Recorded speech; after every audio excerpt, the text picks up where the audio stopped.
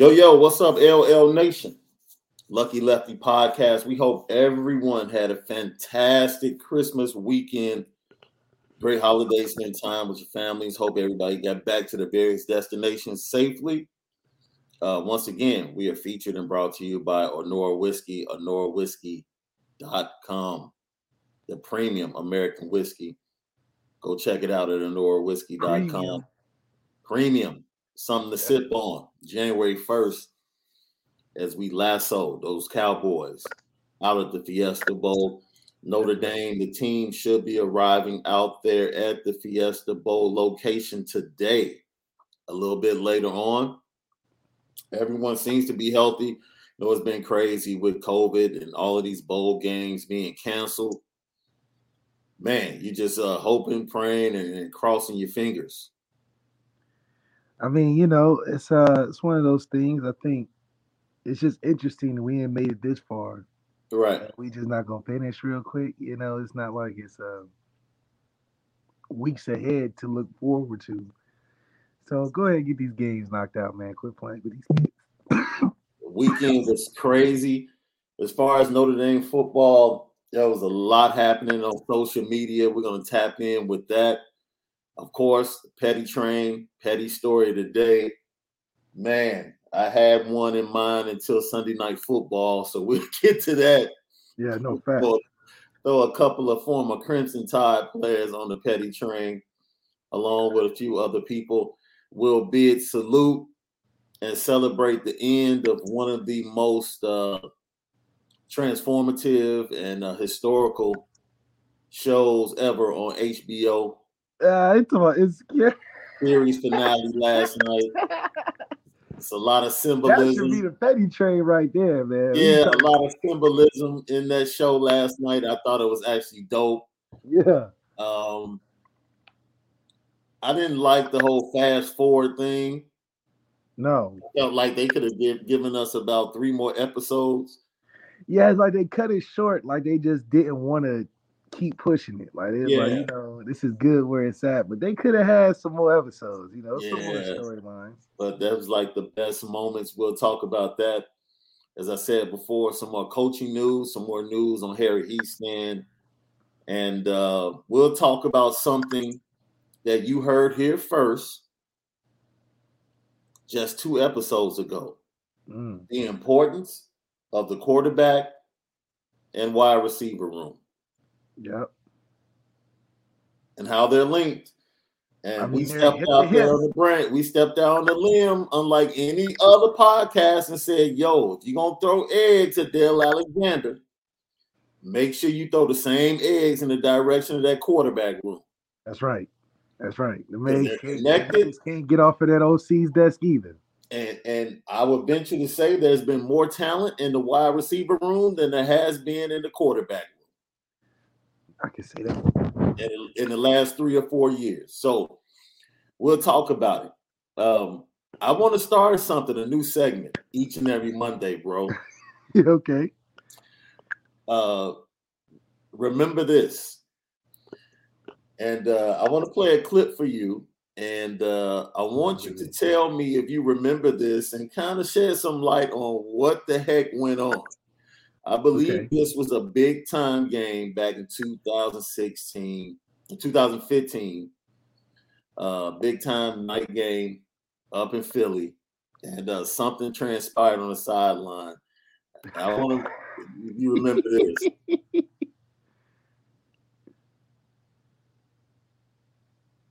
Oh my God! What a terrible moment in there. So the David Grimes moment. David Grimes, man, Notre Dame receiver, and the Brady Quinn quarterback. The most embarrassing, messed up time in Notre Dame football history.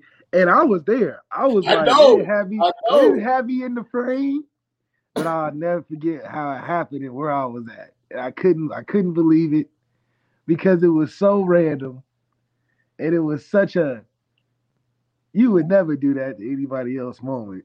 I don't even know where it came from. We was all embarrassed for him. I mean, it was just a tough position to be in. But it also happened because you starting 14 and not 8, so a lot of crazy shit happened. So, what was David really? Because Big Sheldon grabbed him, and who was that assistant coach that was standing next to him asking him if he was okay? So that was Chad Clunder. Like, man, the news that goes on from that sideline alone, those guys included. It was just one of those things. Grimes just doing like anybody other strength coach in the world does, saying something to the ref. Just throwing a little 2 cents here. Pay attention to this, whatever, whatever. Sometimes in away games, refs can be feeling like they playing for the other team. So this particular ref kept giving us sideline warnings, and it's like this. We had an NFL stadium, so we got all the space in the world. Like, right. He's making it a point today. So I think we was winning or something, and something that happened, and Grimes would just so happen to be next to the ref at the time. Yeah. And I think we didn't have a good play or something, and you just see Grimes saying something, and then out of nowhere, the ref gets super offended, says like, "Oh, get your boy," or something like that. That like gestures to Kelly like, "Get your boy," and then I don't know what Kelly was thinking. He must have thought it was something back in Grand Valley or something, man. He went all the way down there and he didn't say anything to him. He just went and tried to move him ASAP. Like, what is? And Grimes a real smooth dude, so it wasn't a cool moment for sure. But some stuff that we would never forget as a team, that's for sure. It was like coach assistants asked him, "Are you okay?" And Grimes, everybody was like, "That's messed up." Right. And Grimes is looking like, "Yo, man, y'all better get this dude, man." He went straight for the throat. Like, you grab a man up here, dude. It was one of those moments where you had to remember where you was. I remember where I was, but he had to remember where he was. Right. It's like, yo, man, we're gonna have to get Grimes. We got to get Grimes on the show, bro. Oh man, we're talking about one of the best coaches to be around. Didn't matter football position or not. Yeah, David Grimes, one of the most solid dudes that you would find on the team. That's why it was such a, everybody on a player standpoint took his back because Big Sheldon was there because we all care about Grimes, man. And so any other coach, I don't think you would have had as much player notice as it was. Yeah, Big Sheldon was looking like, what the hell?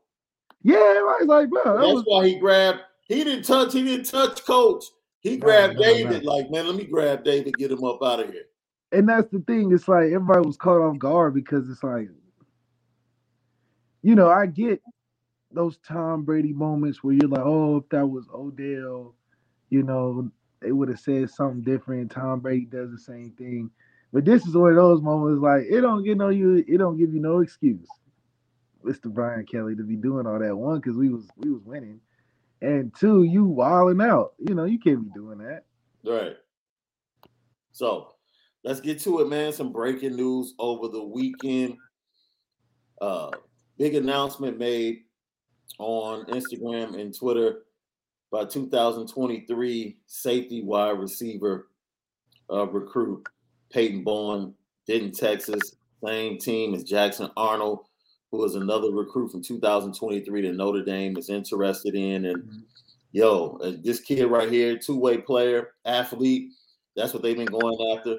He can catch the ball, take it the distance, very fast.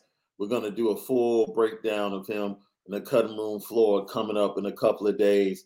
Look at him in the return game. Athletic, explosive, man. And not only him, he has a younger brother also that Notre Dame is after. As you see right there, he plays defensive back. Eli Bourne with the pick. So he broke news this weekend on his Twitter page that he'll be making an announcement on January 1st at 11:45. And he'll be making the announcement prior to the Notre Dame game. Notre Dame is in Very, very, very, man, I don't know how many varies I need to say to let you know that Notre Dame is in a really good spot to secure the commitment from Peyton Bowen on January 1st.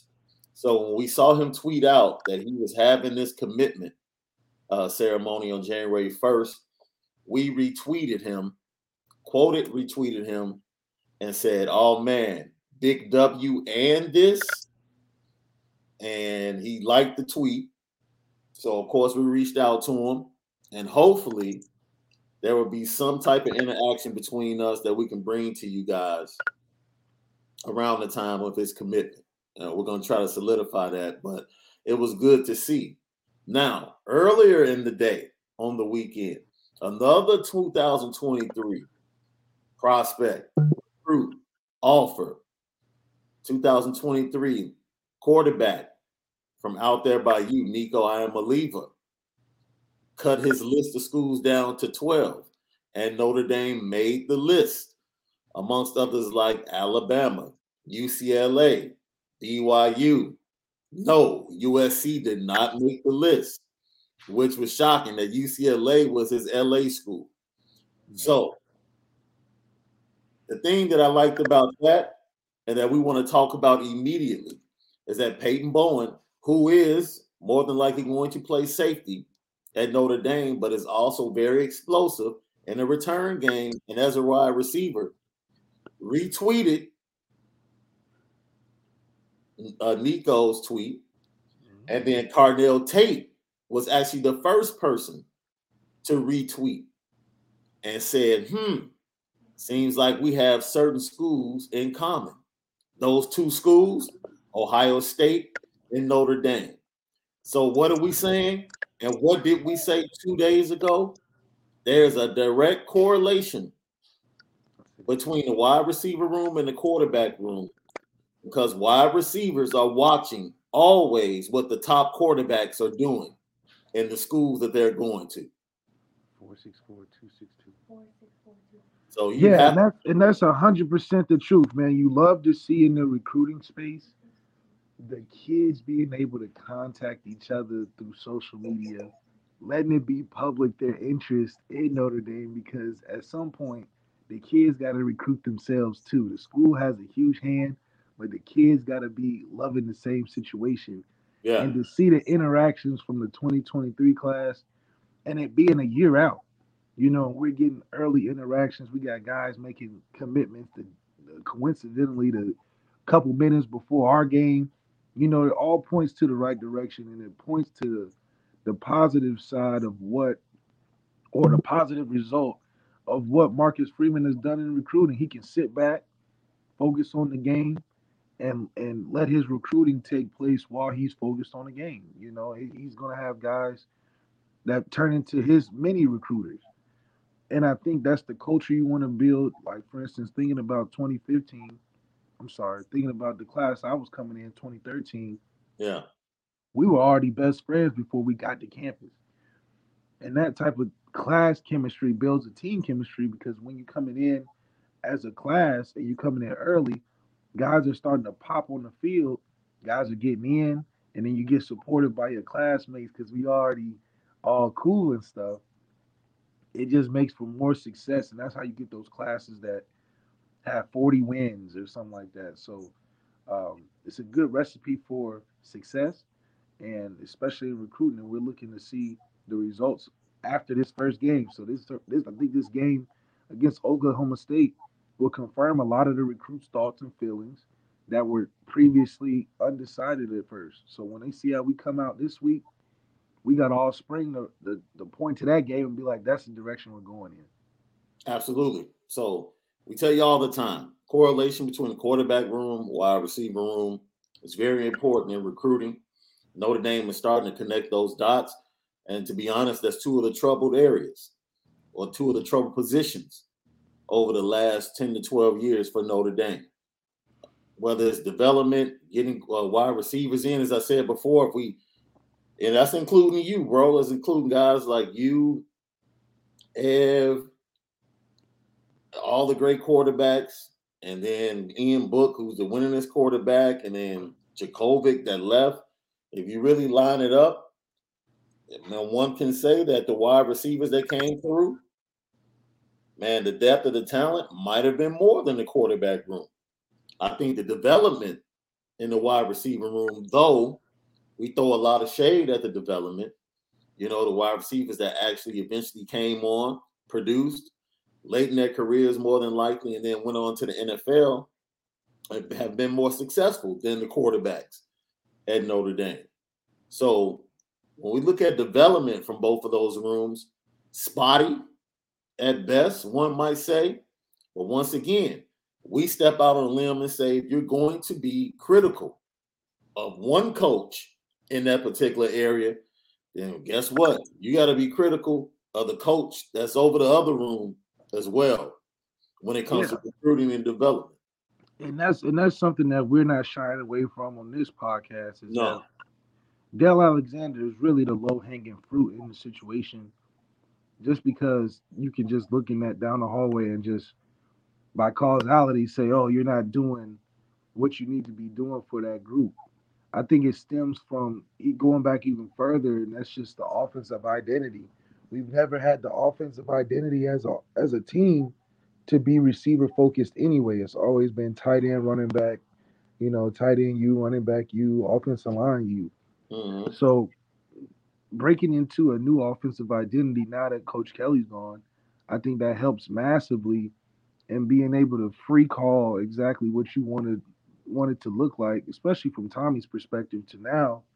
We have to look at you, Tommy, because there is nobody else. You talk about the Odell and Baker. Is it Odell or is it Baker? We've seen when you took one out of the common denominator, what the real problem was, or what the bigger issue was. And I think this is sort of the same thing. We don't have Odell anymore distracting us with Brian Kelly on the offense. All the scapegoatism goes out the window. Now we got to look directly at Tommy and how he's involving the receivers. And if he's involving the receivers and we dropping passes or we not getting open, that's one thing. But to have a bigger focus on them is something that's not their fault either, So absolutely, I'm excited to see who steps up now that they got the reins theoretically taken off of them. Let's see who goes out there and plays like they're refreshed, like they're involved. Because we don't have Kyron, so we're going to have to depend on those receivers a little bit more in their leadership and experience. And a guy like Jack, who's not afraid to throw that thing up and anticipate, is creating a great mix for us to see some flashing lights in that game on the first. It's crazy because I want to talk about something else that hit Twitter that we're going to get into in about 5 minutes. This is the Lucky Lefty podcast with my guy, the original Lucky Lefty himself, Malik Zaire. I'm Sean Davis at SD2 Mics. Malik is at Overtime Malik. As we continue this conversation about the symmetry between the quarterback room and the wide receiver room and recruiting, Peyton Bowen will make an announcement. More than likely, he is going to sign with Notre Dame on January the 1st and commit to the 2023 class at 11:45 a.m. shortly before Notre Dame takes the field. He's probably doing that so he can go ahead and get his sideline passes and his tickets so he can go to the game. Be out there. I just want to say, was like, if you commit before the game, I can get you on the field. More than likely, we just showed film of him playing both ways and playing in the return game and how explosive he is. But more than likely, he is going to be playing the safety position at Notre Dame. I think we need to start right here and say he'll start out playing safety, but who knows? Right. Competition, right? Well, they see. This whole class is a bunch of a mixed bag of, if you put them in the right place, you may get something you wouldn't even expect it, or twice as much of the production out of a one position athlete.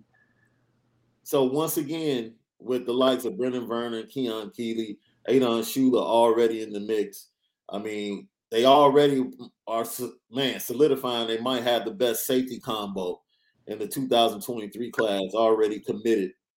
That's what I'm saying. We might just have to say we have to host combines. If you commit, you just got to have a whole combine when you get up to school because we don't know. Yeah. Yeah. I mean, yo.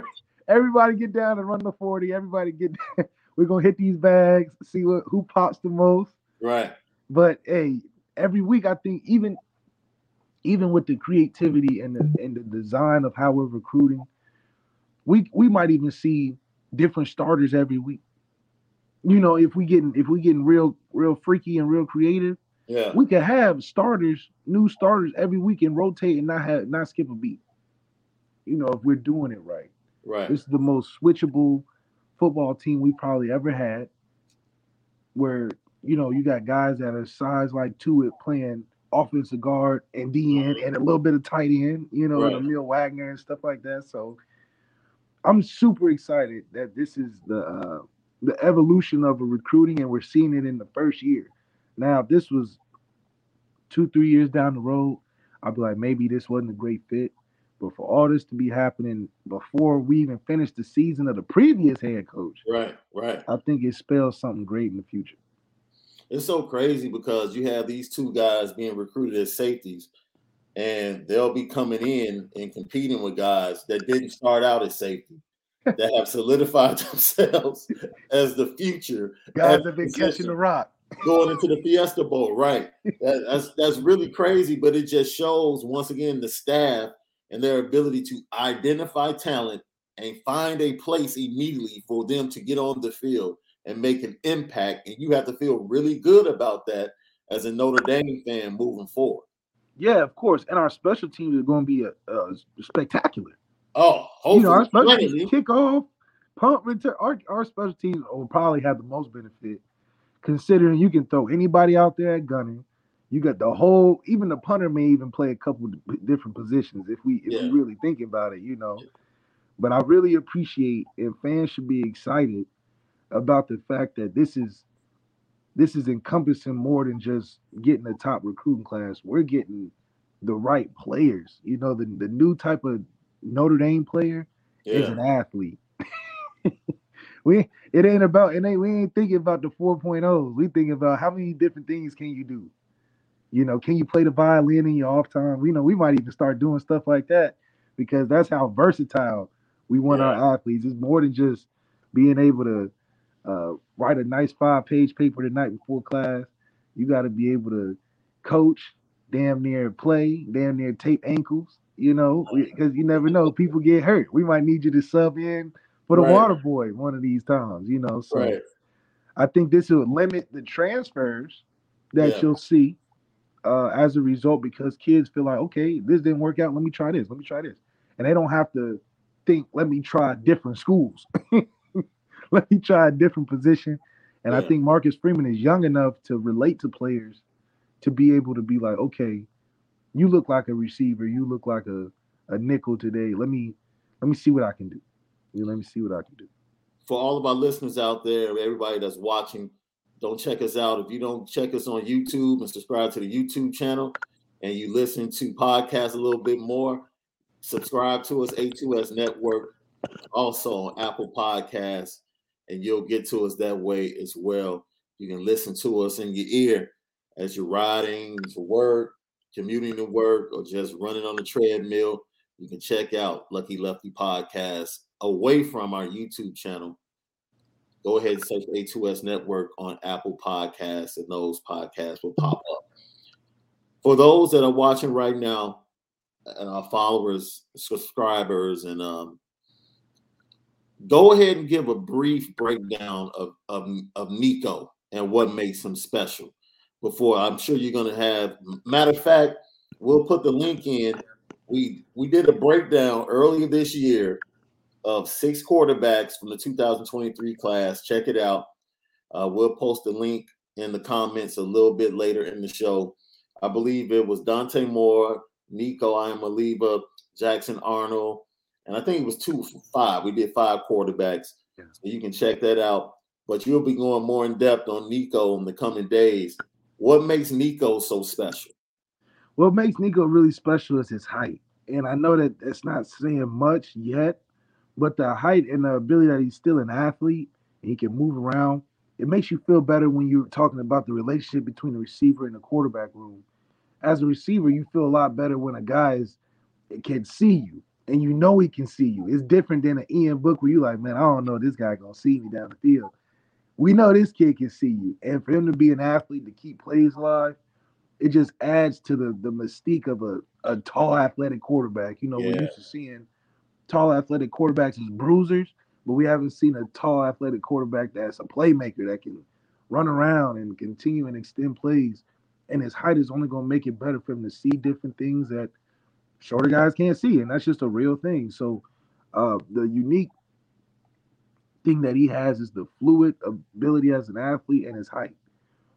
Mix that with his arm and his decision making, you can get something special out of it. And for Notre Dame, it's refreshing because it makes the room look a little bit better.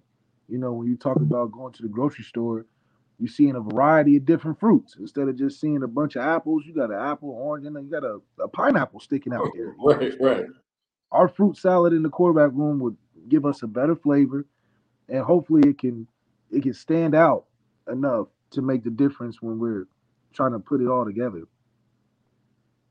Man, I can't wait to see the full breakdown. It's like you said, man, he just stands in the pocket, and for him to be so tall, he's not stiff. Yeah, he does no stiff like power. I'm gonna throw it 1,000 yards because I'm just stout. Yeah, He's like not been. He's like a in between a Josh. He's like a Josh Allen type. You know. People look at his stature and just think like, "Yo, he's skinny." There's some weight on the kid. Like, don't get it twisted. Yeah, I mean, look at Bryce Young. He's skinny. Right. Look at Devontae Smith. He's skinny and wins Yeah. Heisman. Yeah. So the last two Heismans, I mean, you know, they were probably that size in senior year of high school. And it's so funny because, of course, the crown jewel is, you know, to most is either Arch Manning or Dante Moore from that class. Nico comes in third or fourth in the rankings, and Nico might have the best arm. Yeah, I mean, I think it's the California weather because I'm out here. I'm like, I'm coaching. I'm like, I could throw 5,000 yards in this weather. I mean, every day is so perfect. So it's like perfect conditions. Yeah, you see why a lot of these California quarterbacks breaking these ridiculous passing records. But I do think that he's going to appear to have a better arm because he's taller. So he's pulling from a lot more different places of power when he's throwing the football as opposed to, you know, a Dante who's more an electric athlete. So he's going to pop with his throw. Nico's going to have some girth behind his throw. You know, so it's a difference between the ball coming through your hands and then the ball leaving his hands. It looks like a whip, you know, like, ooh. Right. You know, so it's more of what you want to ever, it's an aesthetic of whatever you want to see. I think we're going to get two different flavors, though, from a Nico and a Dante, which are good. And it'll be helpful for our recruiting to not recruit more guys that are doing the same thing. Is there anything in particular outside of just communication and speaking on the field, either in the Fiesta Bowl or moving into 2022, that can be done by the offensive staff to show either one of these guys that, yo, this is the place where you want to be? Well, I think it's a unique position because a lot of it, too, is how much can you explain the situation that y'all have now? You know, I mean, are you telling these guys, look, this is Tyler's team for a year, and then after that is up for discussion? Or are you saying you guys can come in and we don't know who's going to start? So I think it starts there.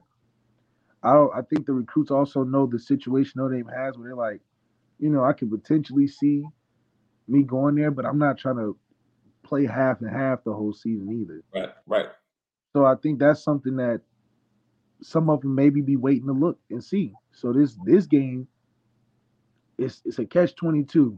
Do I play Tyler half the time to show, you know, that he's going to be ready for next year?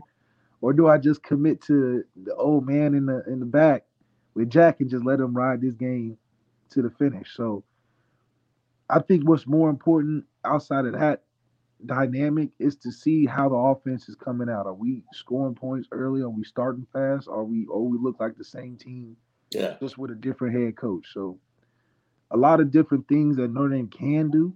Obviously, winning is the most important. but from the things that are flashpoints, things that are more, you're not going to see it on the scoreboard, but you just get the feeling of watching it. I think that's something that they're looking forward to seeing as well. It's crazy that you mentioned that, because if you're having that discussion, you want transparency and honesty.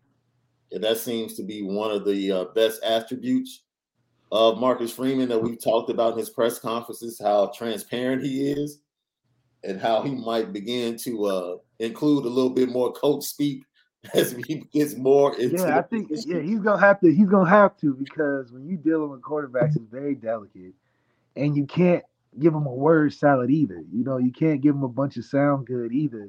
Yeah. You got to be kind of, you have to be more direct when it comes to your quarterback. I think that's where Brian Kelly could have been better for developing quarterbacks during his time. Yeah. It's just to be more direct. You're getting paid the most money on the team. You got to make those decisions without it being a uncertainty. Every time you dealing with quarterbacks, is uncertainty because you don't know which way you're gonna fall. But as a head coach, you're getting paid to make specifically those decisions. If nothing else, you need to decide this guy's doing it, this guy's not. He didn't do a great job of that, so it was a bunch of limbo in the room, and it gave us a bunch of unproductivity. Once again, it's the Lucky Lefty podcast with Sean Davis and Malik Zaire, the original Lucky Lefty himself. Just discussing a bit of recruiting news over the weekend. Just to reiterate, Nico Iamaleava out of California narrowed his list down to 12 schools, and Notre Dame did make the final list, of course, aside or next to Ohio State, Alabama, UCLA, and a few other schools. Carnell Tate, another 2023 wide receiver prospect, an offer for Notre Dame, immediately retweeted his decision that he put out on Twitter and said, I see that we have some of the same schools. Wink, wink. So once again, we're just talking about and pointing out how important it is to simultaneously solve the issues in recruiting that have been connected to the quarterback room and wide receiver room. And it seems like Notre Dame is putting forth a really good effort at trying to do that. I know a lot of people want and are looking for a move and a change at the coaching position at the wide receiver and wide receiver room. And we told you that that particular coach is being vetted and watched during the practices and watched during this time of how he talks to and deals with recruits. And a difficult decision is going to have to be made. So all the rumblings that you're hearing and people are scared and saying, well, man, I don't know. They might keep him. If they keep him, so what? Yeah. So what? So what? This is why, man, I've been told that I've given him a pass. I'm not giving him a pass. I'm just giving somebody an opportunity. I look at the glass as half full rather than half empty. That's just I'm not a pessimist. That's just the way I look at things. No, straight up. A role player, he could be a great role player, right? All shooters look great next to LeBron James. But the difference with shooters with LeBron James' expectations.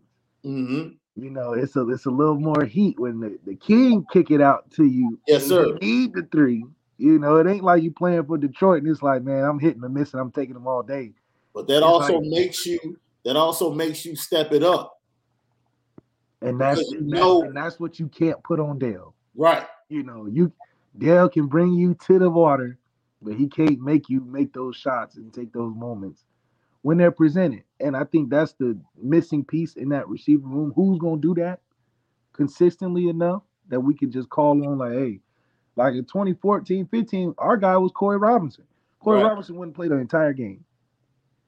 Corey Robinson would even let other players get his reps. They'd be like, oh, let me get this one, Corey. He's like, go ahead.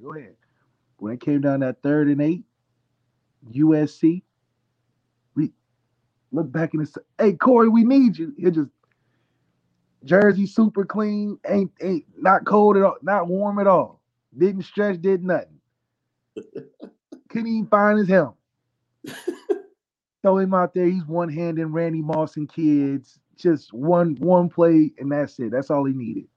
Those are the guys that we need because not only was Corey an amazing receiver, but he was a great teammate. And he was always making the clutch plays when you needed him. So our guys in that receiver room, we don't need a guy that's a Michael Floyd that's got to catch 1,000 catches every year. Mm. We just need a guy that's going to make those right plays against Clemson, man to man. We winning them 1-on-1s. Against Alabama, 3rd down and 8, we making that catch over the middle. That's all. Because it doesn't take too many big steps that we need to even close the gap. There's a bunch of little ones that's making the difference. It's like we talked about last week, right? We talked about how important or how we want Notre Dame's offense to be like Kansas City's offense. Yeah. Right? Like they have a switch that no one else has. That's right. And like that's what you're talking about. Having guys on offense, it's like, yo, when you need that play or you need to go to the next level, you have that quarterback, you have that wide receiver that can go out there and say, all right, we're about to get this done. Yeah, and especially too now that you're fostering the right kind of competitive vibes around the team, I would just make it, if I'm Marcus Freeman, making the receiver room open. I'm like, look, y'all starting out as receivers. Oh, yeah. But anybody on this team can be a receiver now. So your ass better make a play. And that's crazy, man, when you recruit explosive players, just explosive players. That's right. Period. It's like, man. Somebody gonna pop. I got to get the ball in his hand. Yeah, somebody gonna get the ball in his hand. Like now I understand why those Florida teams was so incredibly. It's like you had the ball in Tebow's hand every play, right? Then you would get the ball to Percy Harvin. Then you had Aaron Hernandez. That's right. Then you had Murphy on the outside. Then you had Riley Cooper on the other side. You had playmakers everywhere. You got the Pouncey brothers up front. And it's like, yo, you can hit the switch at any time. Like a team can be in the game with you, and all of a sudden it's like, okay, let's take it to the next level. Yeah, because they all could do everything. You know, Aaron Hernandez can play out wide. Riley Cooper can play inside like Kevin Austin. Yeah. You got Percy Harvin that's a do-it-all guy on special teams and on offense, running back, receiver, slot. Tim Tebow is a great decision maker outside of being the great hope. So, you know, you're going to have influence right there from a leadership perspective. But constructing teams like that is fostering competition. So do we got the right formula? It's like the Powder Puff Girls, the sugar, spice, everything nice. We threw it all in there. You know, Marcus Freeman, Professor X'd it up. Yeah. Now we're looking to see the explosion and what happens after. So we got all the ingredients to have a team like that and the personality like that. So it's just exciting, man. Exciting to see if it turns out how it's supposed to. Yo, guess what happened? It's a great weekend for us, you know, because we say things, we spin it different, bro. That's right. And we put things out there, and everybody else might, you know, they want to wait. Like we put the breadcrumbs out there about Harry Heastand first. Yes, we did. And you know, everybody wanted to confirm and everything, you know. And we put the breadcrumbs out there that Blake Fisher will probably be playing. We didn't say who would replace, even though we pretty much knew who we felt like he would replace, but we put it out there. Like, you know, Blake Fisher. And, you know, you guys can go over to our brothers, irishbreakdown.com. Go to the message board. If you haven't signed up, please sign up. As Brian Driscoll, our brother, gives great intel. And some of the intel he broke late last night on the message board over there, Irish Breakdown, is that not only will Blake Fisher be playing in the Fiesta Bowl, he will be playing a lot in the Fiesta Bowl. Yeah, I think this is trying to make up for some of that time that he missed, man. He missed the whole season. He played the first game and that missed everything in between. Hey, man, I told you I wasn't worried about that.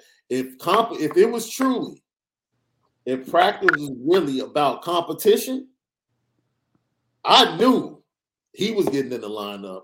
Like we just gonna have a true competition.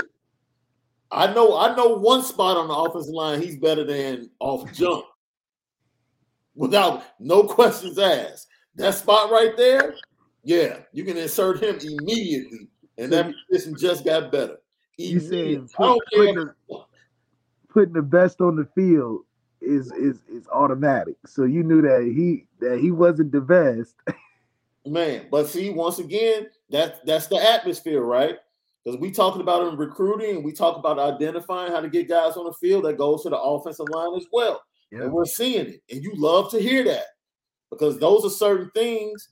You know, the previous regime was more about loyalty. Yeah, now hold on. Hold on, be loyal. Yo, Marcus Freeman was like, yo, whoever's the best is going to play. And that's great to hear, to see the direction that Notre Dame's moving in. The best will play. So go out and you want a guy like Blake Fisher to go out there and get his feet wet again because it's a long off season between this game and that Ohio State game at the shoe. So you don't want him to be itching all season. You want him to have something he can watch. That's a good point. That's a good point. Off season, be like, look, this is what you did on the last time we left off. Mm-hmm. This is how much you've gotten better since hurting yourself that first game. Something to chew on. He don't play this game. You know, a lot of uncertainty moving forward for his own confidence because he's like, dang, man, I got to damn near missed a whole year. I got to restart. So this would be a great confidence booster. And then something for Hiestand to look at. You know, all right, Blake, I done seen what you did versus Oklahoma State. Come to the doctor. The doctor got some film on you. I'm going to break it down. We're going to get better for the next year. So the stuff that Hiestand's teaching in the spring, I believe it'll translate in the summer. Man, I hope so. And I hope we can just, that's a perfect segue. We talked about Harry Hiestand, and it's done. You know, the paperwork is not fully done, but it's done. Announcement is coming after the bowl game. He is the guy. Anything else surrounding that, you know, who might be his successor? Is Chris Watt coming in? Those things are still fuzzy, and I'm sure that's still being discussed as well. But if Harry Hiestand has been around, that means he's been watching practice. That's another thing I like. If he's been around, he's been watching the offensive line in practice. And I hope they've been allowing him to say something. Yeah, 100%. I most definitely, you know, Coach Hiestand's a real respectful guy, man. He's not stepping on toes when he gets in there. So he's probably been a fly on the wall, but he's 100% been watching film. Yeah. And I think that's something that he's going to be ready for going into next year, is that he already got the breakdown of all these suckers in the room. He knows exactly what to do and how to move forward. And that's the program type of builders you need when you're starting off for a first year as a head coach, getting ready for a top matchup for the next year as the first game. Yeah, I think it's something. But that point you made about making sure that Blake Fisher actually sees the field and gets some more film on himself before, you know, spring practice, so he can actually watch, take that to spring, know exactly what he needs to work on, so he's not, you know, kind of just coming off a half a game at the start of the season. Half a game and a lot of potential. Yeah. Yeah, that'll be really difficult. That's a great point. Lucky Lefty podcast. We're discussing right now. We've moved on from the recruiting news over the weekend, talking about Harry Hiestand and his deal being done. I guess from the standpoint of the in agreement, they have agreed in principle. And now the paperwork has to be signed. The announcement to come sometime after the Fiesta Bowl. He has been around the team, been around the offices. I don't know how involved he's been in, but I'm pretty sure he probably was watching practice at Notre Dame. The team leaves today, going out to the Fiesta Bowl site. They'll land sometime later on this afternoon. And it's game week, bro. It's game week. It's game week. It's game week, and it's ready to get it. This is the question I want to ask you. Dick Vitale over the weekend. Huge Notre Dame fan, Notre Dame football fan. You know him from being color analyst for ESPN basketball. And huge ties to Notre Dame, loves Notre Dame football. He tweeted out over the weekend that this matchup in the Fiesta Bowl is not going to be Cupcake City for Notre Dame. And he warned Notre Dame fans to expect a very tight game. And I saw people respond to that and you know, giving big ups to Oklahoma State's defense. I'll say this, bro. This will not be the toughest defense that Notre Dame faces. They're just not. They're just not. Out of all the defenses that they faced, as I said before, the front four, stout. The linebackers, because of the front four, the linebackers look a whole lot better. Right. Like if you just isolate the linebackers, yeah, they can come down, they can make tackles, they can be aggressive, but do you catch them in the passing game and you can isolate them and scheme, they're very susceptible to big plays in the passing game. The backside, they want to keep everything in front of them. They don't play a lot of man-to-man, but as a unit, they play very well together. Yeah. Honestly, and the stats say it. If you go to Football Outsiders, you do DVOA, you do DFEI, DDE, all of the stats. Wisconsin and Oklahoma State flip-flop in those stats. Yeah. And Wisconsin, in my opinion, Wisconsin is the best defense that Notre Dame has faced. Especially their front seven in totality is better than Oklahoma State's front seven. Forget the sacks. We're just talking about the players. Yeah. Their front seven is better, in my opinion, than the front seven that Notre Dame is going to face. And the offensive line that Notre Dame faced that Wisconsin defense with is much better now. Yeah, they're a lot better.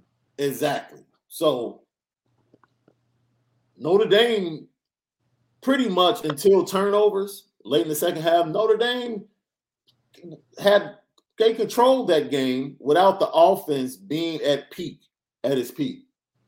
Yeah, I mean, we're way more talented absolutely in a vacuum than Oklahoma State. Absolutely. From a totality standpoint, I think we're more talented. My biggest thing is that this is a team where you can't let them hang around because it'll turn into a Big 12 game where it's a shootout coming to the last possession. I think our defense is way better than that. Yeah. But offensively, we're going to have to score some points early to hold off that initial first wave of what they're bringing. Yeah.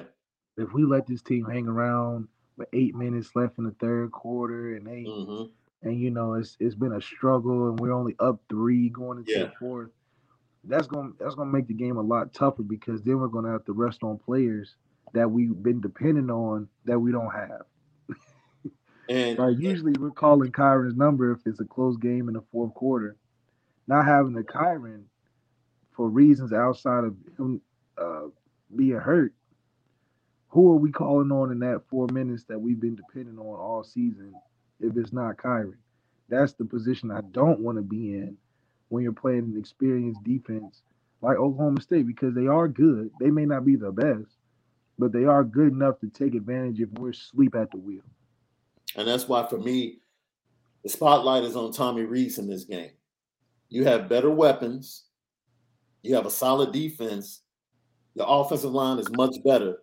Now, let's see how you attack this Oklahoma State defense, especially early in the game, where you should have scripted plays to be able to take advantage of what they want to do. And I do believe, too, that because it's a Big 12 team, we just have to show commitment to running the football. Big 12 teams don't have commitment. They'll run, but they don't have commitment to run. Right. I think with the amount of running backs we have, that they're all pretty good, solid. Like Audric Estime, that's my guy, man. I can't wait to see him go. Big boy. We need to just punish them and commit to the run to where they're like, man, we got to tackle these boys.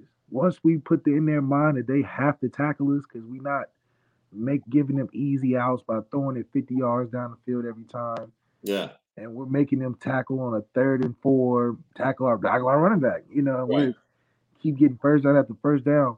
That's how you wear on an experienced team like that. Yeah. When you're a better team, because they're, you know, you don't want to get in the chance of you're trying things and they're getting tips and picks or little fumbles and stuff. Because momentum for defenses like that is why they're so good. So if we get the momentum out the way first, I think we'll handle them by the end of the game. They say styles make fights, right? So when you look at defenses, styles make fights. So Georgia had a great defense, right, all year. Mm-hmm. But they had never faced anybody with the style that Alabama brought to the SEC championship game. And there's only 2 teams in the country that have that type of style offensively that will give Georgia an issue. And they didn't adjust well. and that's on the coaches. Yeah. In my opinion, the style of defense that Oklahoma State plays is much easier than, say, a Cincinnati. Now, the numbers say that Oklahoma State is a better defense than Cincinnati. The front four might say that they're a better defense. But you know what gives Notre Dame problems? Those two cornerbacks. Because they can take away one of your major options. And that gives the defensive line time to get home. I don't think Oklahoma State has that.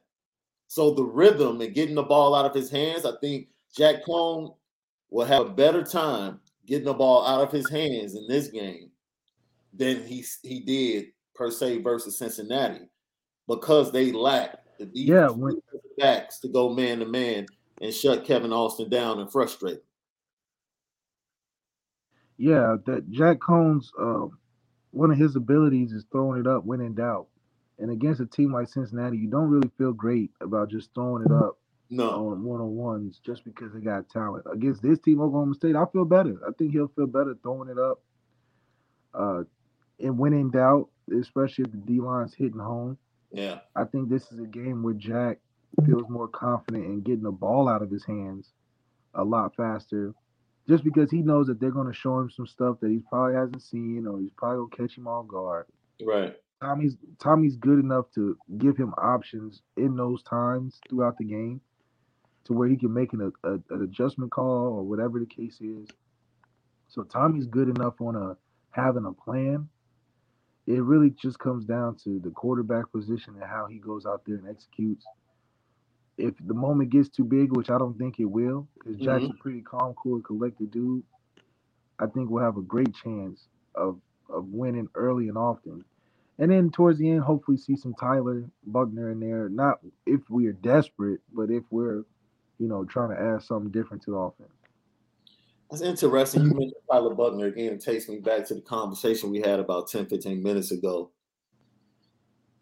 Whew, that's a difficult spot, man. I wonder how Tyler feels. Like sitting, having people doubt him within the fan base, what he can be next year, having to develop, having the pressure of having that team and leading that team next year as a sophomore, and at the same time knowing the big-time recruits that are coming in the following year. As a quarterback, what's going to allow him to to have the blinders on and just play football to the best of his ability? Well, in honesty, it really comes down to, are they keeping it real? Okay. If you're not keeping it real, you'll never be able to play at your peak performance, because you can't trust the fact that you got to look over your shoulder all day. So if his confidence is wavered because he don't know if they really committed to him, he don't know if he just got a quick leash, he don't know if they really looking to play the younger guys, they just passing time. He don't know if he's either going to be a full starter and he's not going to be out here doing this shit the whole 4 years, playing sometimes and playing not. So that's the biggest killer. If he don't trust the relationship that he has with Tommy and what Marcus Freeman is telling him, and if they doing him dirty by, not allowing him to play to the fullest or giving him the confidence to play to the fullest or developing a game plan. I mean, you can see when they're not supporting a starting quarterback through the play calls, through the moves that they make, playing a guy half on, half off. So those are more things mentally, and the mental gymnastics you got to get through outside of just performing. So that's the biggest hurdle that Tyler will have to come over, and it can be easy if the coaches keep it real with him. The coaches be like, we want you to be the starter. We're going to treat you like the starter and move forward. Or they say after the game against Oklahoma State, all right, well, we'll see you for the competition next year. I think either way, if you just keep it real, it'll benefit the team. But if you telling him sweet nothings and filling his head with a bunch of dreams about what could happen or potentially happen or maybe happen, it's going to be a tough spring for that quarterback room for sure. So we had a question. Let's get to some of these questions, man, before we get to what. David Jones had a question. Here it is for you, bro. Malik, if players are moving around to different positions, doesn't that prevent them from becoming exceptional elite at any one position? Right now, if you're making it at Notre Dame from your tape, you are elite because you do different things. You're versatile. Look, catching the football, making tackles, you don't have to be singular to or exclusive to one to be really good at it. So for anything, I think you're going to be elite because it's just like playing more sports in high school than just one. If you play tennis, volleyball, football, basketball, you're probably a better athlete than just being a football player. So I think it's same applies. I understand sometimes people say you're a jack of all trades, but you a master at none. I think if anything, you don't need to be only one position that needs to be a master of anything and playing one position only, and that's the quarterback. Because he distributes the football, he's the guy that has to be the same way every day. Everybody else is just playing football. These kids have played football all their life. So 4 years is not going to make a difference if they tackling one time or if they catching the other. And I think for NFL, it just makes you more of a valuable player anyway because you can play special teams, you can fill any position needed on a 53-man roster. So that's giving more value to the players themselves. So you talk about building your brand, having athletes that play multiple positions is better for them personally. Yeah. Especially getting to the NFL if you're not a quarterback. Now, if you're a quarterback, I wouldn't suggest that. But if you're a non-quarterback, yeah, play multiple positions. That's what every kid wants anyway. What kid doesn't want to be at Notre Dame catching footballs and making interceptions and big tackles? So yes, I think it's a benefit to have guys, and I think guys can be elite doing multiple things except the quarterback position. Hey, 3 of our linebackers played other positions, and this is one of the best. This is the number one linebacking core of recruits in the nation. Amongst and they damn near can play a different sport and be sweet. Yeah, 2 play quarterback, 1 play wide receiver. So that's athletes, and you want to get the best athletes. That's right. And so I think I trust that this coaching staff making that change knows what they're doing enough to be secure in getting positionless players like they're doing. Oh, that's a good question. Would you take our corners or OK States in this game versus our wide receivers? I'm taking our corners because I trust our defensive coordinator better. I like the fit and the play style of what we're calling. You got to remember, Coach Freeman has been calling defenses versus every style of offense in the country. He's got the Wisconsins of the world to all the way down to the Virginia Techs and the USC style of offenses, where you're Sam Howell throwing it to his one guy the whole time, like Drake London in USC. Mm-hmm. And you got a guy turning around, handing it off at Stanford in Wisconsin. Right. So the style of defenses, style of offenses that you're defending each week is only giving more experience to our corners. They're not just playing man all day and following guys around in the passing league like 7-on-7. They got to come and make tackles as a force player. They got to play some zone. They got to play some runs, some pass. So our corners are more versatile in their experience, which is why I'm taking them over Oklahoma State's defensive guys. And I see David Jones. You just answered this question. Look, man, Jeff Burris was like an All-American safety in his senior year. He was playing running back in the red zone.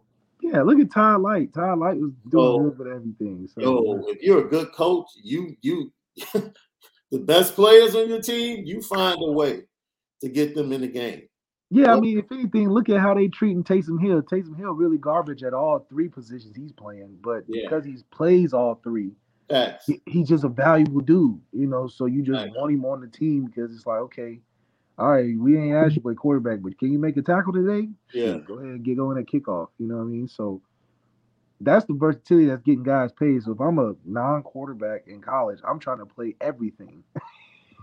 Man, we appreciate you guys. Thank you so much for getting us to the level that we've gotten to. We're over 1,100, approaching 1,200 subscribers. And we appreciate you guys, LL Nation, and we appreciate all the support and the continued support. We're going to continue to spin it different and give you content unlike anybody else covering Notre Dame football and college football. So thank you. Don't forget, subscribe, share, and most importantly, hit that like button. Hit the like button so we can share all this great content with other people on YouTube and on the Lucky Lefty podcast YouTube channel. Here's another one. I hope we can decipher what GLBC is trying to ask. Why is it that the school that won't be mentioned, our rivals we play every year, is getting all of these 5 stars after being so bad? Yes, yet we struggle to get them. Help me to understand. I think he's talking about USC. Yeah, well, one, we're not a team built on 5 stars. Like we saw that chart. We only have 1 5-star, and we're the 4th ranked most talented team in the country. So we're not a team that's been built on the laurels of 5 stars.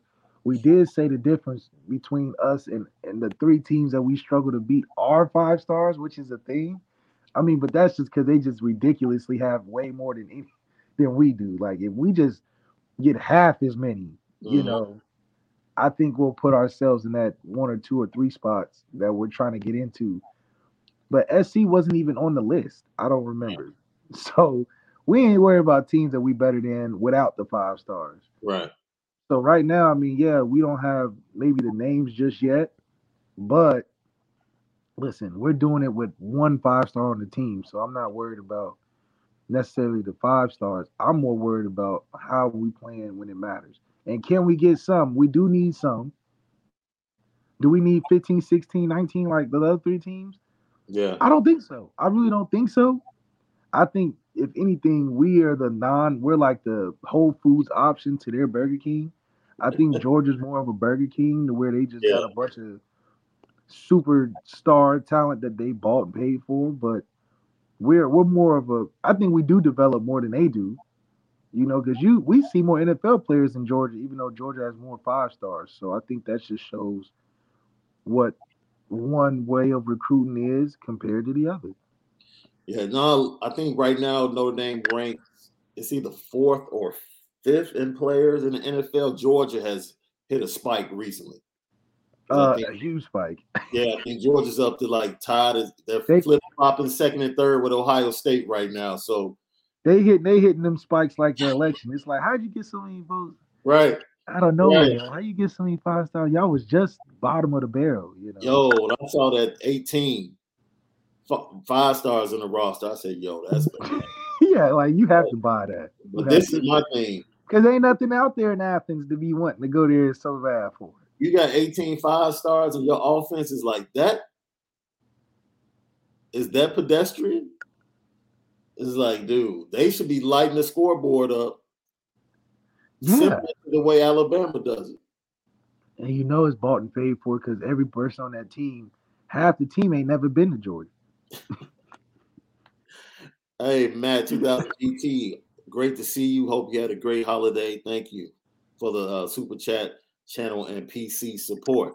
He's supporting the channel, and I think he's always trying to throw a little dig at my boy Malik. So. Yeah, y'all definitely inspire me more and more every day, man, with the digs to get my computer fixed. Let's see, Lilo Galante. You missed it. I wore my ND hat 2 shows last week. I think they begging for an ND and a Fashion Geek collab. Maybe. See, I spin it different, so you're gonna see different stuff from me every day. Straight up. You're definitely gonna see different stuff from me every day. But I have plenty of ND hats, and I wore 2 of them last week, and then I got my IB hat supporting my guys. So, 2 Worker says, "Is there a difference between a geek and a dork?" Yeah. Okay. Yeah. Is there a philosophical breakdown here or what? Yeah, it is. You gotta see, geek is a noun, dork is an action. Oh, okay. In my opinion. Okay. That's my opinion. You can have a really cool geek. Okay. You can be cool, but you can be a tech geek. Yep. Right? You can have a dude on the team that's cool. He could just be a film geek. Film geek. Okay. You know what I'm saying? I mean, he just loves in your craft. You love your craft. Yeah. Yeah. you know, you can have a comic book geek. You know what I mean? You know, that's just your thing. That's just the thing that you obsess over, that you're in love with. Yeah. You know, that's all that is. It just represents be you. Whatever you obsess over, do that. Don't be ashamed of it. Go ahead, be a geek. That's that geek life. Geek over. Dork? Come on, man. You can't be no film dork. No, you don't want to be a dork. That's not a good look, man. See, a dork could go watch film and don't know what the heck he watching. Yeah, you automatically don't think he know what he's talking about. And then when you ask him a question about the film, he gives the dumb answer, the goofy answer. Like, look at this dork, man. This dude's a dork. You know what I'm saying? Nah, that's the difference between a geek and a dork, man, in my opinion. Straight up. No, that's a great explanation. You can't be a dork on too many things, but you can be a geek on a lot. Yeah. See, you started some stuff Friday, right? Because people are in the comments all weekend talking about that Lil Wayne stuff. And I'm like, man, I'm not. Hey, listen, it's like a new millennium versus an older millennium debate. Because people love mixtape Wayne now. Yeah. Mixtape Wayne got cut. I love mixtape Wayne. That's what people like Jay-Z don't got a Jay-Z mixtape era. For real. First of all, you're wrong. You're wrong because Wayne, not like Wayne. He's had one, but the era Wayne was turning people's songs into his own songs. And that's when mixtapes were the thing. Mixtapes back in the day was just simply to get to a label to see if you could get a deal. Nobody was really pushing mixtapes like that. So mixtapes are entry fees now, or mixtapes have been legendary? No, I'm saying they were. When Wayne started doing his mixtapes, you had DJ Drama. You had you had all type of cats. Wayne made those DJs though. I would really say Wayne really made mixtapes what they became. Yeah, 100%. He's a pioneer of the mixtape game. Oh yeah, two worker. Yes, I am a geek. Yes, we're Notre Dame geeks. Yes, we are Notre Dame geeks and LL Nation. If you want, that's another T-shirt. Yeah. That's another T-shirt. LL Nation geek. Can't wait to get this merch out. Spin it different. Screen poppers. Notre Dame geeks. All of it. I guess 50 Cent kind of jumped in on the mixtape on the back end. On the back end. And when it was fading out. It was fading out a little bit. I'm a 50 fan too now. Early 50, I am. I'm an early 50 fan. By the time he got to Massacre, I was done. Really? Yeah. Massacre got some cuts on it. It's not a playthrough. No, but it's got some cuts on it. Give me mixtape, first album. The first album was just such a perfect masterpiece because it went with the movie. Yes. You know, I mean, it was so, I mean, man, 50 did that Get Rich or Die Trying, man. I mean, that was iconic to this day. Yeah. Yeah. See this right here? This is when I challenge people. 50 Cent jumped off the mixtape game. No. They hip hop history real short. No. You need to do a little more digging. No, Fifth was like you gotta go to that history 401 class. Fifth was like middle. Yeah, Fifth was like middle to the end. You know, G Unit might have expanded mixtape, but like mixtapes really, once DJ Clue did The Professional and took his thing from mixtapes and actually made an album. Yeah. That really showed a lot of DJs like DJ Drama down south. A DJ Drama really started getting all the guys down south, like Gucci and all of them, when they were hungry. And then put them all in the same mixtape. Put them all on the same mixtape, and that's when it really started to pop and bubble. That's when you had the volume 1s and 2s. And at the same time it started to bubble, that's when you had stuff like LimeWire. Woo! Frostbite. You make your own disc or your own playlist, download some songs on LimeWire. Man. Burning CDs like a mug, man. Burning them CDs. It was the wild, wild west, dude. That was the best. Wire, LimeWire. What's the one called? It was the cat with the headphone. Napster. Napster, yeah.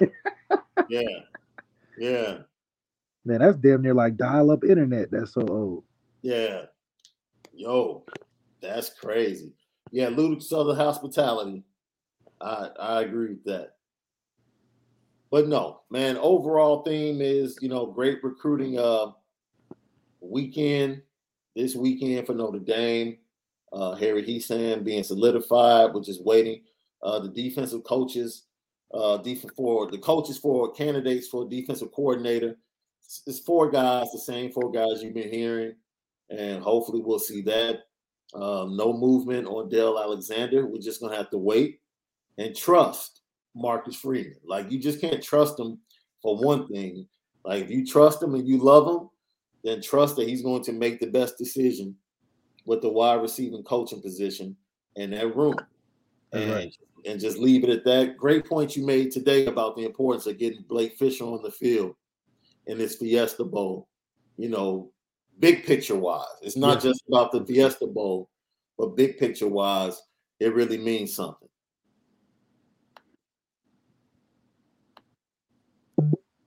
Oh, man. Give me 1 second. All right, bet. Yeah, we know what time it is, bro. We already know what time it is. We gotta go crazy on the Vic State debate. Petticoat,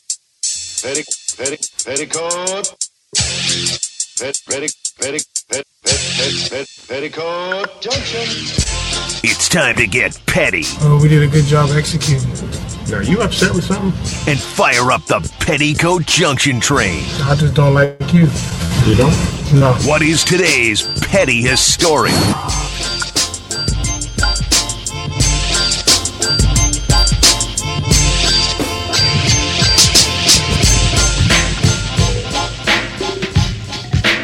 Petticoat Junction. Welcome to Petty Junction. Every day is how we do it. The pettiest story of the day. Now, truth be told, we start off the show giving flowers to the importance of the series finale of Insecure. Great series. Shout out to Issa Rae and the entire cast. But we could actually throw them on the petty train today. I felt like everything they put in the final episode, they could have given us another 2 or 3 episodes. Yeah, they tried to cram it to rush the ending. Yeah. For a season finale. Why, Issa? Yeah, they could have given us another 2 or 3 episodes, man, and walked it out for us. They could have walked it out for us. But, hey, look, it was a nice ride. She's moving on to other productions on HBO with that mega deal she signed. So I'm looking forward to see what she can do with that. And, it was good to see her and Lawrence get back together. Well, it felt like that was like they said at the end of the show, that's what it was about. Her getting over her insecurities, or more so just understand that you'll always have them, but having a way to get through them is something that's pretty cool to watch. I thought it was a great series, but she took that Brian Kelly money and ran, so I can see why she made it real short, and didn't want to give us those last 2. Yo, so last night, Sunday Night Football, man, I saw something. That's why I played the Did You Know or Did You Remember or Remember This at the beginning of the show. Because the incident we saw on Sunday Night Football with Jonathan Allen and Deron Payne, like they played on the same college team together. And they damn near look alike. And Deron Payne was saying something. He talking some trash, and he said something. That dude, Jonathan Allen caught him with a quick one. One. And those are 300-pound strong dudes. Those are haymakers. Hey, you can't just be throwing around no weight like that. You fuck around, hurt somebody for real. But that just shows you them being on the same team. That just reminds you of the little dorm fight they probably used to have playing the game or something. You playing the game, and then you getting blown out. And then everything just a real sensitive topic after that, man. So they probably had some words exchanged, but That's what you'll get in a football game for sure. But because they went to college together, I'm sure this isn't the first time. Yo, so man, look, I had to put him on Petty Junction, dude. Both of them.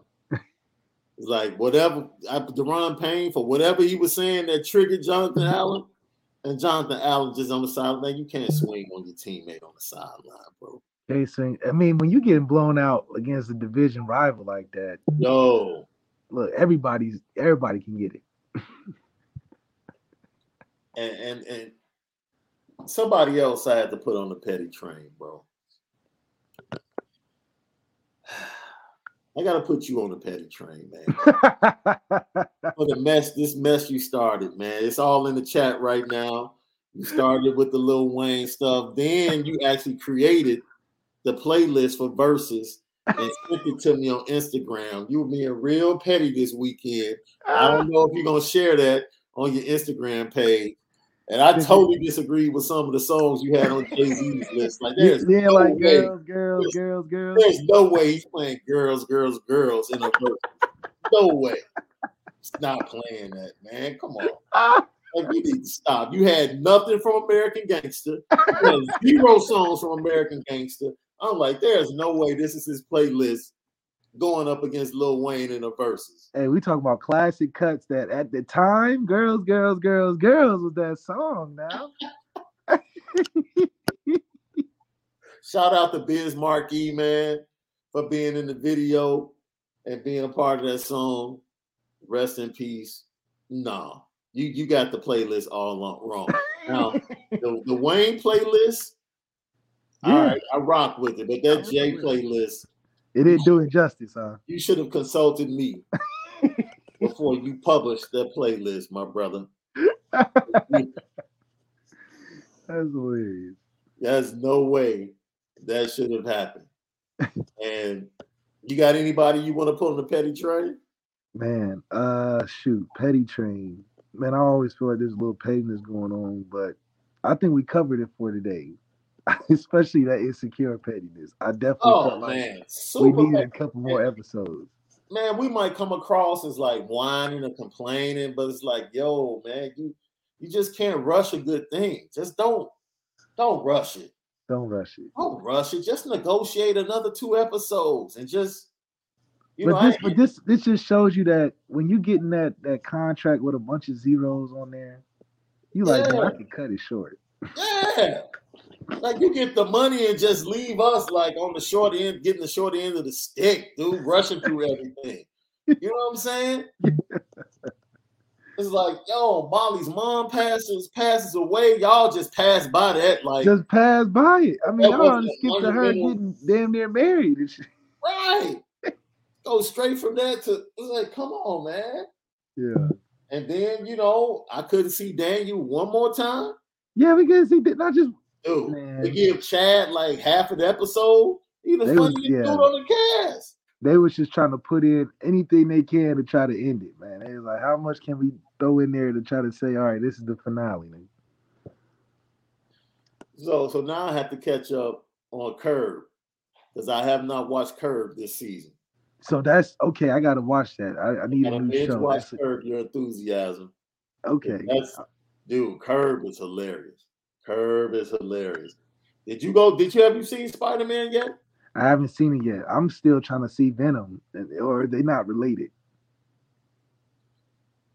All I know is, man, look, the way this Omarion is raging. The way this Omarion is raging, bro. Man, they telling you it's raging. I might have to wait for Disney Plus. Oh man, don't say it's so, man. I mean, you can hang in there. Hey, although Omarion ain't gonna get you while you watching Spider-Man, I'll tell you that. No, look, I'm always going to err on the side of caution. You feel me? I have no problem waiting for it to drop on Disney Plus, my dude. Oh, like you're not about to, force me or make me feel bad. Right? Because I'm not the type of person. I don't get mad. It doesn't spoil my viewing pleasure Because I can't see it right now. Like if you start talking about it, if you tell me about a scene, you're not messing it up for me. Nah, because you want to see the whole thing in its entirety. Yeah, I'm good. You know, some people get mad. I don't want to see no spoilers. Don't say nothing about it. I'm not. Nah, go ahead. I'm gonna see it anyway. Yeah, tell me about the scene. I don't care.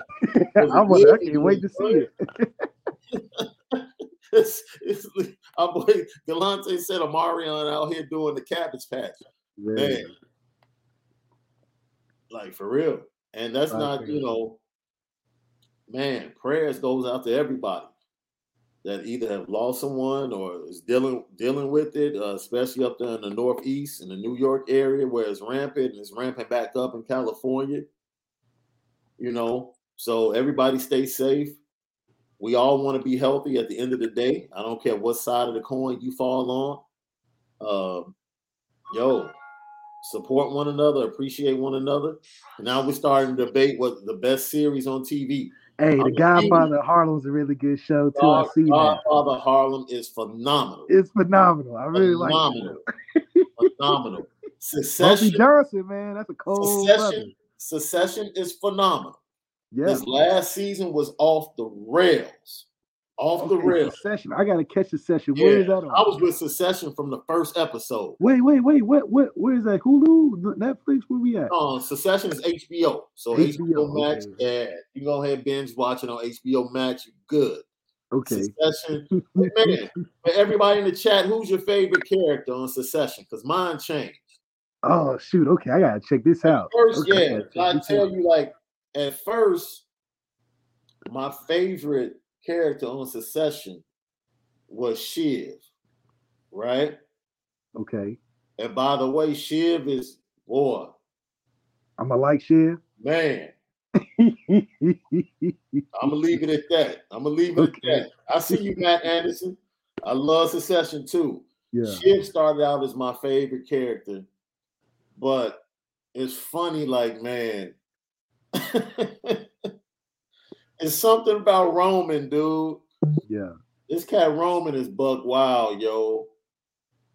He's buck wild. And that cat Roman is like, you know, somebody that Roman could come across as dorky. Okay. But he's really not dorky. He's more of a geek. It's almost like he's playing chess with you. Okay. He wants you to think that he's a dork / loser, doesn't take stuff serious, but at the same time, he really be thinking this stuff. Man, and he's hella funny. Yeah, he's hella funny. All right, well, I'm gonna check that out. Succession. Roman is my favorite character. Now, Roman and Greg were my two favorite characters in this last season of Succession. Damn, I gotta check this out. I agree with you. I'm gonna check it out right after this. Delonte, I agree with you. I still rock The Sopranos every now and then myself too. I never got into Billions, Brandon. Yeah, that's on Apple TV, right? I got Brandon Plinson. Yeah, I never got into Billions like that. I might have to check it out. No, straight up. I heard Billions was real good when it first came on too. Yeah, but I heard Billions was. Go ahead. I heard Billions was like a House of Cards type of thing. Yeah. Yeah, I still every now and then I still dig into because I told myself over the break that I was gonna dig back into Entourage because I think I've watched The Wire straight through maybe like at least 10 times, straight through. 10 times every episode. I think The Sopranos I've done that about 4 or 5 times. So I might go back through Entourage. Entourage was funny. It was the cameos. That's what it was. It was Ari, and then it was the cameos and Turtle. Yeah, I gotta catch them on my TV, man. You know, you got it down. Let's see. Roman's motto: eating ain't cheating. Yep. So, man, we appreciate you guys for joining us today, man. Great weekend for Notre Dame. Everything's trending up, looking good. Game week. We'll dig more into the game as we get closer to it. And we told you today, we talked about whether or not the Oklahoma State defense is the toughest defense that Notre Dame has faced all year. We gave you reasons why from a statistical standpoint, and then we gave you reasons why not from a style standpoint in the matchup. So don't forget, subscribe, share, like, hit the like button. Hit the like button and also hit the notification bell so you'll know every time we drop content. We talked about Peyton Bowen and his pending decision coming up January 1st, 11:45. We also talked about Nico Iamaleava, quarterback 2023 class, cutting his schools down to the final four, and Notre Dame making that list. And Malik told us why he was so special, and we covered Harry Hiestand as well. So for my guy, the original Lucky Lefty himself, Malik Zaire at Overtime Malik, I'm Sean Davis at SD2 Mics. Don't forget, go to Apple Podcasts and search A2S Network, and you can also listen to us over there as well. To everybody, LL Nation, new people jumping in, subscribe, hit the like button. And as always, we want you to spend it different today, because that's what we do. We spend it different right here on the Lucky Lefty podcast. Until tomorrow at 9 a.m., have a good one. See ya.